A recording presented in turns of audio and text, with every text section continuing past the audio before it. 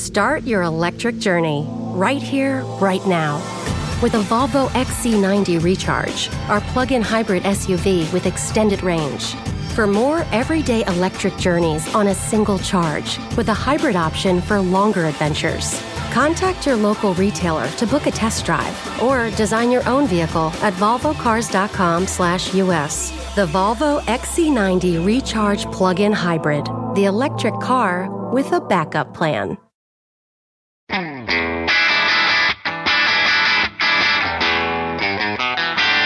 Hey math fans, Jason Marshall, Math Dude here with your weekly dose of quick and dirty tips to make math easier. Odds are good that at one point or another in your life, you've memorized the formula for the area of a triangle. You know, the classic area is equal to 1/2 base times height. But the truth is that you didn't really need to memorize that formula. Not because it's not a useful formula to know. Triangles show up all over the place and knowing how to calculate their area is extremely useful. But because you already knew how to do it. You just didn't know it.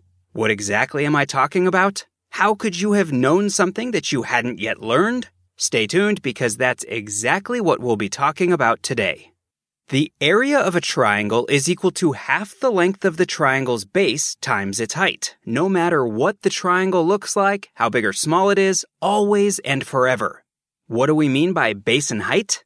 Well, the base of the triangle is simply any one of its three sides. For most triangles, any side will do, so you get to choose. Once you've chosen a side for the base, you need to draw a line perpendicular to it that intersects the vertex where the other two sides of the triangle meet. If doing that for the base you've chosen on your particular triangle is impossible, you need to try another side for the base.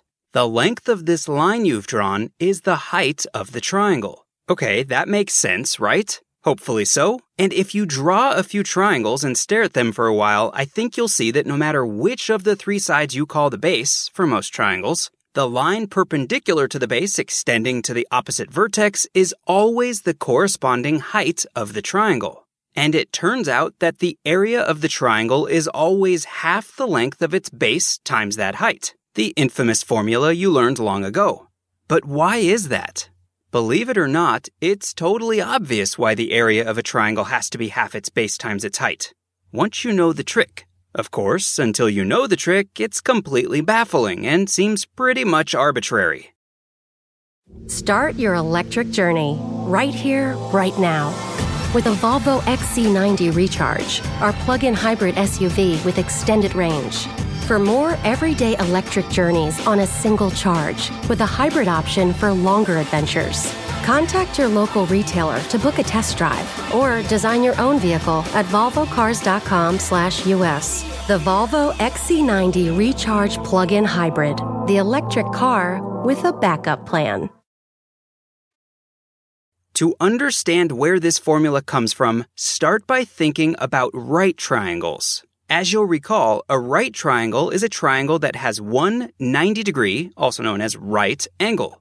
Imagine drawing one of these right triangles with one leg, which we'll dub its base, aligned horizontally, and the other leg aligned vertically.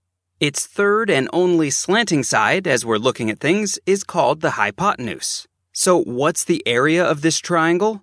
As always, it's half the triangle's base times its height. In this case, the base is just the length of the horizontal leg, and the height is just the length of the vertical leg. No big surprise. Yet. Now let's do something tricky. I want you to imagine making a copy of this triangle, spinning it halfway around, and then nestling it up hypotenuse to hypotenuse with the original triangle. What does the resulting picture look like? Well, the two triangles come together to form a perfect square. And what's the area of that square? It's simply the width of the square times its height. In this case, the width of the square is the same as the base of the triangle, and the height of the square is the same as the height of the triangle. So the area of this square is equal to the triangle's base times its height. But look at that, the triangle makes up exactly half the area of the square, which means that the triangle's area must be half its base times its height, which, of course, is exactly what the area formula tells us. See, it is kind of obvious once you see it. But what about regular old non-right triangles? Why is it that their area is also equal to half their base times their height? Time for another trick. Start by picturing a lovely symmetric triangle whose base is sitting horizontally in front of you and whose two sides each slope gracefully towards one another to meet at some point above the base. Now draw a line representing the height of the triangle, which, as usual, extends from that point down to the base. What does this picture look like? Well, the height line you've just drawn has split the triangle into two smaller right triangles. If you play around for a few minutes drawing some triangles, you'll see that you can always play this kind of game and turn any one non-right triangle into several smaller right triangles. The good news is that you already know why the area of a right triangle is half its base times its height. It's because a right triangle takes up half a square. And here's the best part. This is also true for each and every one of the smaller right triangles you get when you break up non-right triangles. The mini squares that circumscribe these smaller right triangles combine to form one larger square that circumscribes the entire triangle, which is precisely why the area of every single triangle, no matter its shape or size, is always half its base times its height. Okay, that's all the math we have time for today. While you're out and about on the internet, please be sure to pick up a copy of my book, The Math Dude's Quick and Dirty Guide to Algebra.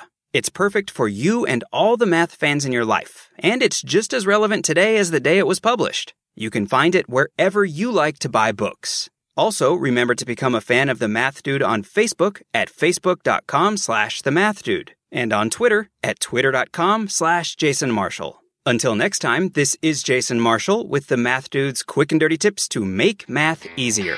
Thanks for listening, math fans.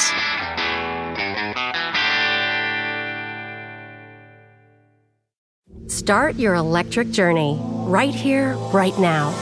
With a Volvo XC90 Recharge, our plug-in hybrid SUV with extended range. For more everyday electric journeys on a single charge, with a hybrid option for longer adventures. Contact your local retailer to book a test drive or design your own vehicle at volvocars.com/US. The Volvo XC90 Recharge plug-in hybrid, the electric car with a backup plan.